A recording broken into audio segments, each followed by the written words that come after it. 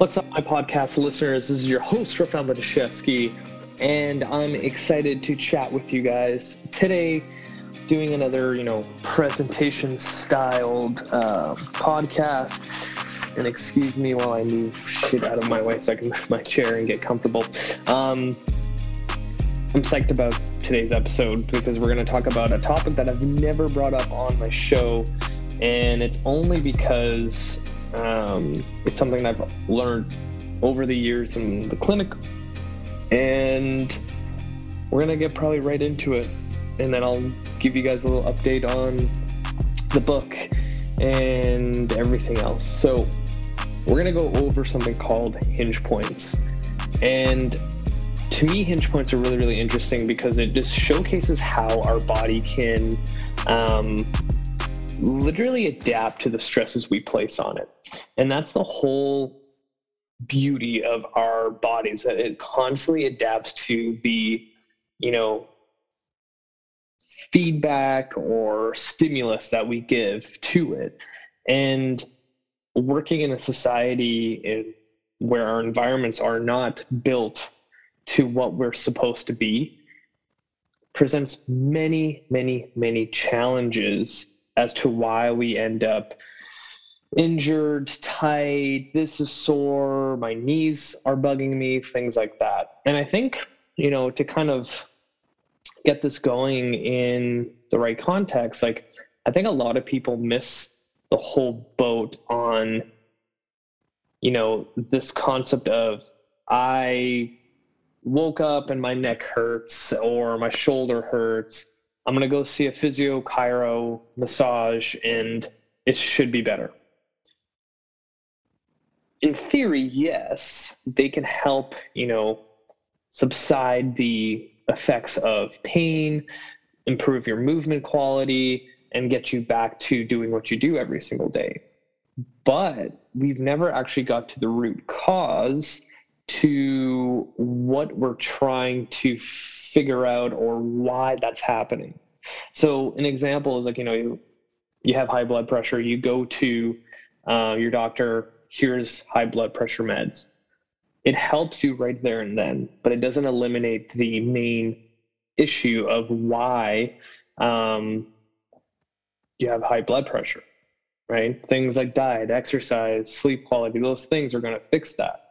But people prefer the faster way because it's I don't have time to do that kind of shit. I need to go on with my day. I need to be able to pick up my kids. I need to go do this and all my responsibilities and being an adult, which fucking sucks. That kind of shit, right? But if you look at this whole kind of, extended healthcare system where people go to chiros, physios, and RMTs for musculoskeletal issues, they almost kind of expect the same thing. They kind of expect that when I go see this medical professional, my knee, ankle, hip, low back is going to get better and I can go right back to what I was doing. Sometimes that works out. Maybe you have this amazing practitioner that just has that gift that the moment they lay their hands on your shoulder, back, hip, whatever it is, they know exactly what to do. But sometimes, most of the time, you get that period of I feel better, I'm going to go back to what I'm doing, and then you're back to square one. Why is that? It's our environment, right? I've been saying this on the podcast for so long, and we need to start realizing it. If you look at an evolutionary standpoint of Homo sapiens, which is us, us human beings, 1,000 years ago or whenever our species of who we are finally existed, we were meant to do certain things. Now, in our world today, we fucking sit all the time. We don't move like we used to. We don't eat like we used to. So that's going to present some challenges down the road if you continue going down that path. But for some reason, people just assume that this is normal. We have all this technology that makes our life easier, but at the same time, it's also kind of crippling us. I move every single day. I exercise. I try to eat healthy. I try not to consume too much alcohol, even though fucking beer is delicious. I do all the right things, but like my back gets tight, my hips get tight because I'm on my fucking laptop. Like literally right now, I'm on my laptop for a good 30 minutes. And before this, I was like working on my social media for 90 minutes. And it's already starting to add up. Where, maybe 1,000 years ago, I would wake up, go walk somewhere, go find food, come back. Like there always would be something, right? So literally our environment is causing us to adapt to it. It's making us adapt to it to become more efficient at it. So literally every time you sit down, your body goes, oh, we've been here before. And you've done this multiple times. I'm going to try to become more efficient at sitting for you so then you don't burn as many calories. Because when we burn calories, your body goes into a state where like, oh my God, I don't know what we're going to eat next. So I got to like preserve our energy. That's why when you start exercising and, you're doing lunges by like rep number 5, 6, 7, 8, you're not going as low. You're trying to compensate. You're trying to cheat because your body's like, oh my God, what are you doing to me? Like, let's preserve our energy. Let's not die. Right. But kind of going on a tangent there, but I wanted to give some context of why hinge points happen, right? We're adapting to the environment placed on us. So I'm going to do that screen share and hopefully it all works out to our, oh, there we go.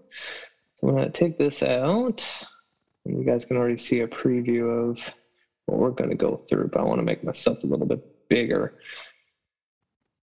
All right, hinge points. I believe this is the one that I want to know. This one? Yeah, I'm going to look at this one first. All right, good example here. So this is a flexion hinge. So for the most part, when people do their everyday steps, so say, today's Sunday, and if you're like me, you like cleaning the house on Sundays to make it fresh and organized for the week before you mess it up again. And say you have shit laying around the house from Monday and you decide to pick up box, chair, fucking cat, whatever it is. Most people, at least the general population, will end up hinging through their spine and not through their hips here. This is the typical position that most people fall into, and repetitively, over and over and over again, your spine's not going to like that. It's going to eventually tell you to F off. Kind of stolen this from Dr. Stuart McGill. He does an assessment where he'll ask his patients to take off their shoes and put them on their shoes, and he watches how they hinge. Is it through the spine or is it through the hips? Most of the time it's the spine. And already we have one clue of, this may be the reason why you're experiencing back pain, not necessarily even low back pain, right? It might be just pain through here. So let's think about this. Say this is your natural pattern, flexing through, this is called kind of your TL junction. And we'll go to another slide on that later, but imagine that you're so used to doing this instead of using your hips. So every Sunday you decide to clean and pick something up, you're constantly doing this. And it's funny enough because a lot of people will end up getting a sore back over the weekend. And us as practitioners, we're constantly like trying to figure out like, what did you do differently than what you do during the week? And, in the summer, it's usually, we started gardening or planting crap. So you're bending over for long periods of time doing this, or you help someone move. Or in the winter, it's like, I had to shovel snow and I haven't done that in a fucking year and my back is out, right? Things like that add up. So let's get rid of this image for a second and let's look at that spine image that I had up. So I mentioned like TL junction. TL junction is literally an area where this area here is your lumbar spine, and then this is your thoracic spine. A lot of hinge points tend to happen between the lumbar section and going into the thoracic area. So kind of like that T10 to T12, which is like your thoracic vertebrae. And these are just abbreviations for that. But usually that's where people will have their hinge point, and they've literally taught their body that don't use your hips to, drive back. Instead, let's use this area that's not designed for hinging whatsoever. It's meant for flexion and extension and some lateral flexion as well and rotation, but not hinging with load, which most of us do. So now what you're ending up doing is you're teaching your body to be like super mobile here because you're constantly asking for it to move. It's very similar to like, I decide to, actually, I'm not going to get into that yet. You're teaching this section right here to move constantly, which makes your lumbar spine learn how to stay stiff, and your thoracic spine above this section becomes stiff in order for this to move. So it would be equivalent to be like, I'm going to only use my elbow from here to here, here to here. So this motion of flexion to extension is going to be really mobile. But then when I want to go past extension from this point to here, it might look like it'd be like a challenge to extend, and maybe that's as far as I go, and then that's it. And then, but here I'm just like super loosey-goosey, right? It's literally the same thing. Or, say you broke your forearm and now you have a cast on there, and when you take the cast off, it's going to be very difficult to get pronation, supination, because you've literally had it in a cast where you can't move it, right? Similar process. It takes time to relearn that mobility and flexibility, but, if you do the right rehab, will get you there. So now we have this super mobile position. Lumbar spine is stiff, thoracic spine is stiff. Let's look at a couple more things I wanted to bring up. Here's a good one. So even super flexible people, even before I get to that, when I have a new patient, a new client, I take them through something called the functional range assessment, which is a very, very thorough assessment for the body for every single joint. One of the things in there is that we look at how the spine moves. So one of the things we do is the cat-cow from yoga. I don't know why I lost my train of thought there, and which is really interesting is that in the FRA, they call this the cat camel, which is not correct, I believe, in the yogi world, but cat cow is the actual movement that we do. Anyway, we'll find people's hinge points where in this picture, the arrows literally point to that TL junction that we were just talking about. So say you're doing your cat cow, you'll literally see that primarily all the movement will come through this one little segment in this area, right? I will literally see, someone start in the big rounded position, and they're supposed to start at their tailbone, but the movement initiates here, and then maybe bounces back, then back here, then this doesn't move at all, and this just starts moving completely, and then maybe the thoracic spine doesn't move at all, and it's just all of this over and over and over again. And usually, without even getting the history of the person in front of me, because I always ask at the very beginning of every assessment, name all the injuries you have, anything that's hurting, anything recent, surgeries, car accidents, everything. And a lot of times people don't tell you what actually is going on.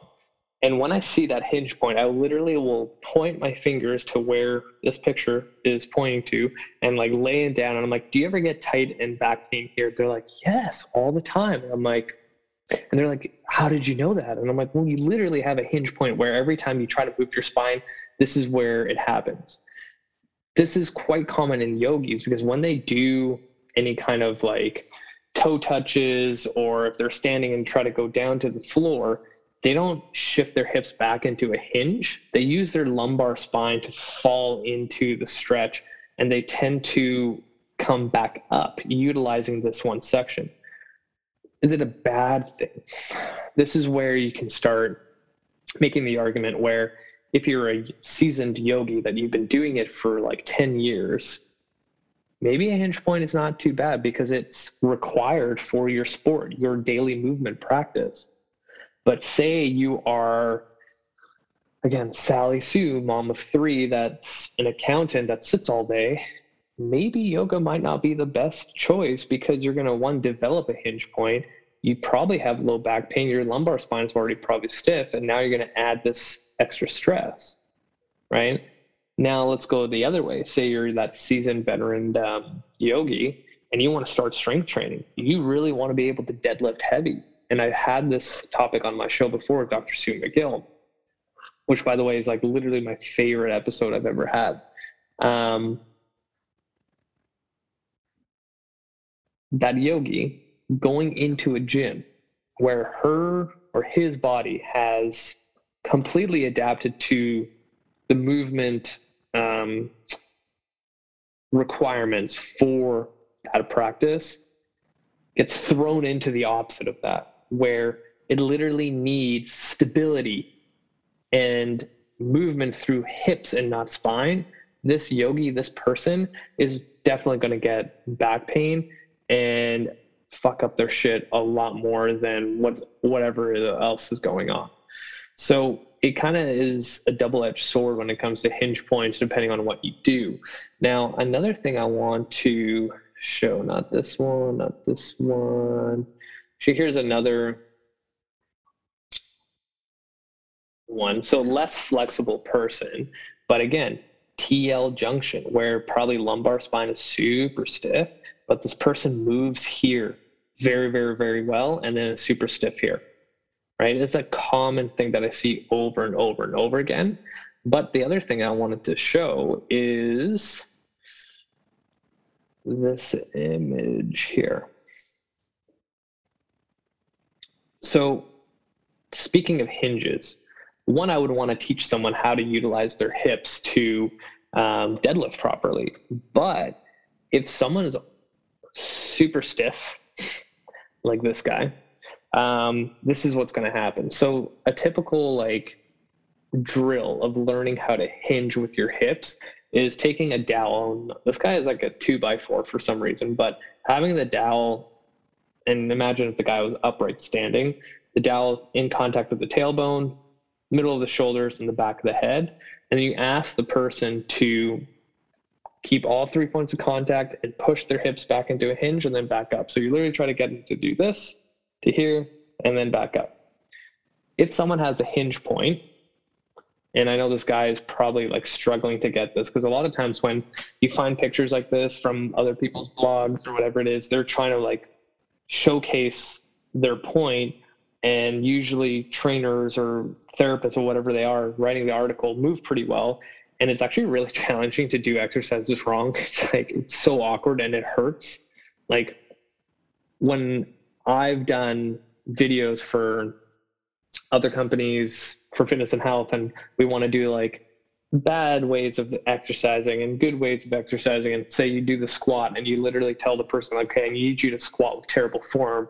One, it's like, oh, I don't even know how to do that. And when I do try, like my knees hurt and my low back hurt, right? So now imagine like everyday people who just assume like that's how it feels because that's exercising. Anyway, if we have that hinge point and you're used to always using your TL junction and not your hips, your hinge is literally going to look like this. So that yogi is most likely going to look like this, trying to deadlift substantial amounts of weight. And that's not going to look pretty or feel great, right? So I want to show a couple more examples of some hinge points while exercising. So let's say someone's a little bit more, this image is very small, a little bit more athletic. And this usually happens to CrossFitters, Olympic weightlifters, and some powerlifters. You can see that this dude is well developed, right? Pretty strong back. But if you can see, like I'm like even trying to get close to see it, the arrows pointing at that hinge point, which is like right here. You can already see how the spine is like arching this way, right? Because one, it could just be a cueing thing. It could just be the whole like, you know, when people say like, oh, you know, suck your shoulders back and down, and automatically you like start doing this. And I can already feel that like TL junction being like this right now. And people just fall into that habit. And also when you think of like CrossFit in general, or just Olympic weightlifting, say you're snatching and you're trying to do this and you start arching your back to get into a better position, those things add up. So now imagine every time you go to the gym, you think you're doing, you know, the correct way of an exercise to like pin your shoulders back and arch up, chest up, but you're just creating a hinge point in extension compared to like that first photo that we saw where it was a hinge point in flexion picking things up. And like this can happen the opposite, where these erectors end up being overdeveloped and same problem happens. I have another photo like that. If I can find it here. Hopefully this picture, yeah, it's bigger. So this is just an extension pattern, similar to from like the SFMA, where you ask the person to bring their arms up and then push their hips forward as far as possible. So you, again, see if someone can actually utilize their hips or if they're hinging through their TL junction. So this woman is, and you can see, like, look how well developed these, or like overly developed these erectors are. And you can literally see a crease of where that hinge point is at. So this person who does anything overhead is probably going to feel it in here over and over and over again, causing pain, flare-ups, whatever it is. And then there's another photo that I had, hopefully. Where is it? Oh, maybe I didn't save it. But we'll go back to this one. There's also a lateral hinge. A little bit more rare, but it does happen. So say this person ended up, does the extension pattern, comes back to neutral, and then does lateral flexion. You should see like a nice like curvature of the whole spine going across, but sometimes people will have a lateral hinge at certain segments, and that's a little bit more complicated and like way beyond my scope of like how to fix that, because that's chiro, physio, RMT type of world. But these hinge points, when overly developed, you end up, sticking to that pattern over and over and over again. And kind of the first steps that you need to do is teaching your body how to move all the different segments other than this one section in here. So we're going to take a trip to my YouTube channel and look at some exercises. So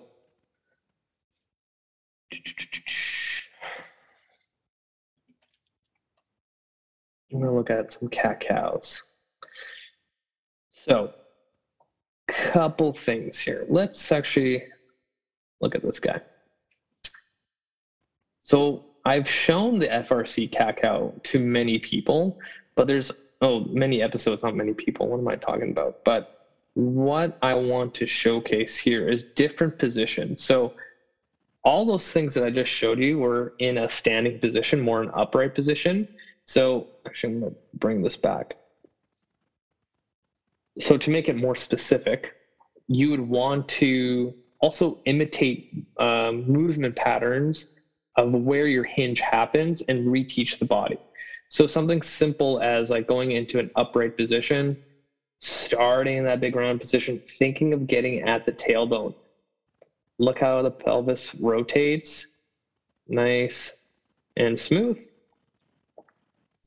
And then head down, shoulder blades, mid back, low back, tailbone, right? One way of teaching it over and over and over again. But for most people, this is going to be very, very difficult, even in the version of the quadruped, where you're on your hands and knees and trying to do the same thing. Because if you're so used to constantly going through that TL junction, then most likely you're only going to be moving there. And sometimes like what I'll do when I'm coaching is I'll tactile touch along the spine and try to have people follow my finger along. But even then, sometimes that is challenging. So another way of doing it is kneeling cat-cow. So hopefully this, yeah. So here in this position, you tend to, actually, you know what? This is not the best one.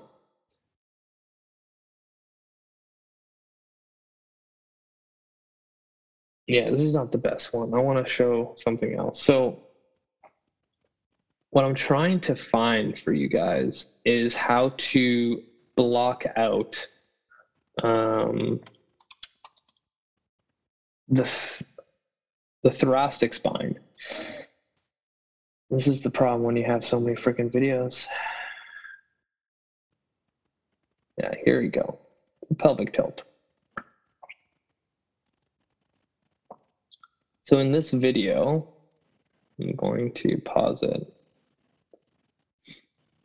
I have a yoga block that's going to have my chest pinned against it. And then from here, I'm going to think of doing the FRC cat-cow where I'm focusing on moving lumbar spine because now my thoracic spine is blocked. And now you can see I'm going back and forth. And this is usually kind of like the first steps on learning on how to utilize the lumbar spine. And I find that it's a little bit easier teaching this than like, okay, let's focus on thoracic spine first, because there's a lot more happening. Whereas with lumbar spine, I've just had more success. I don't know why, but teaching more lumbar flexion and extension interdependently from that hinge point tends to be a little bit easier than teaching someone how to get more thoracic mobility. Now, one way of also teaching some lumbar thoracic mobility. No, sometimes I forget what I have this under.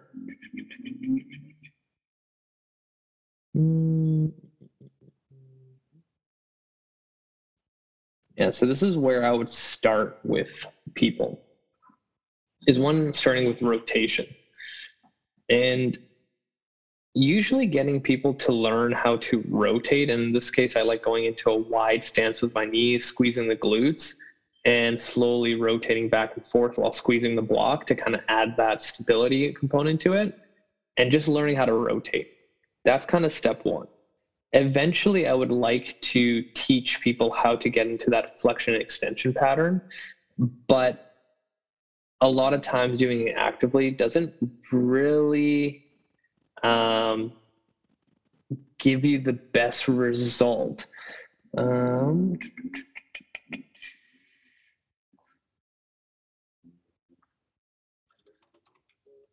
Extension.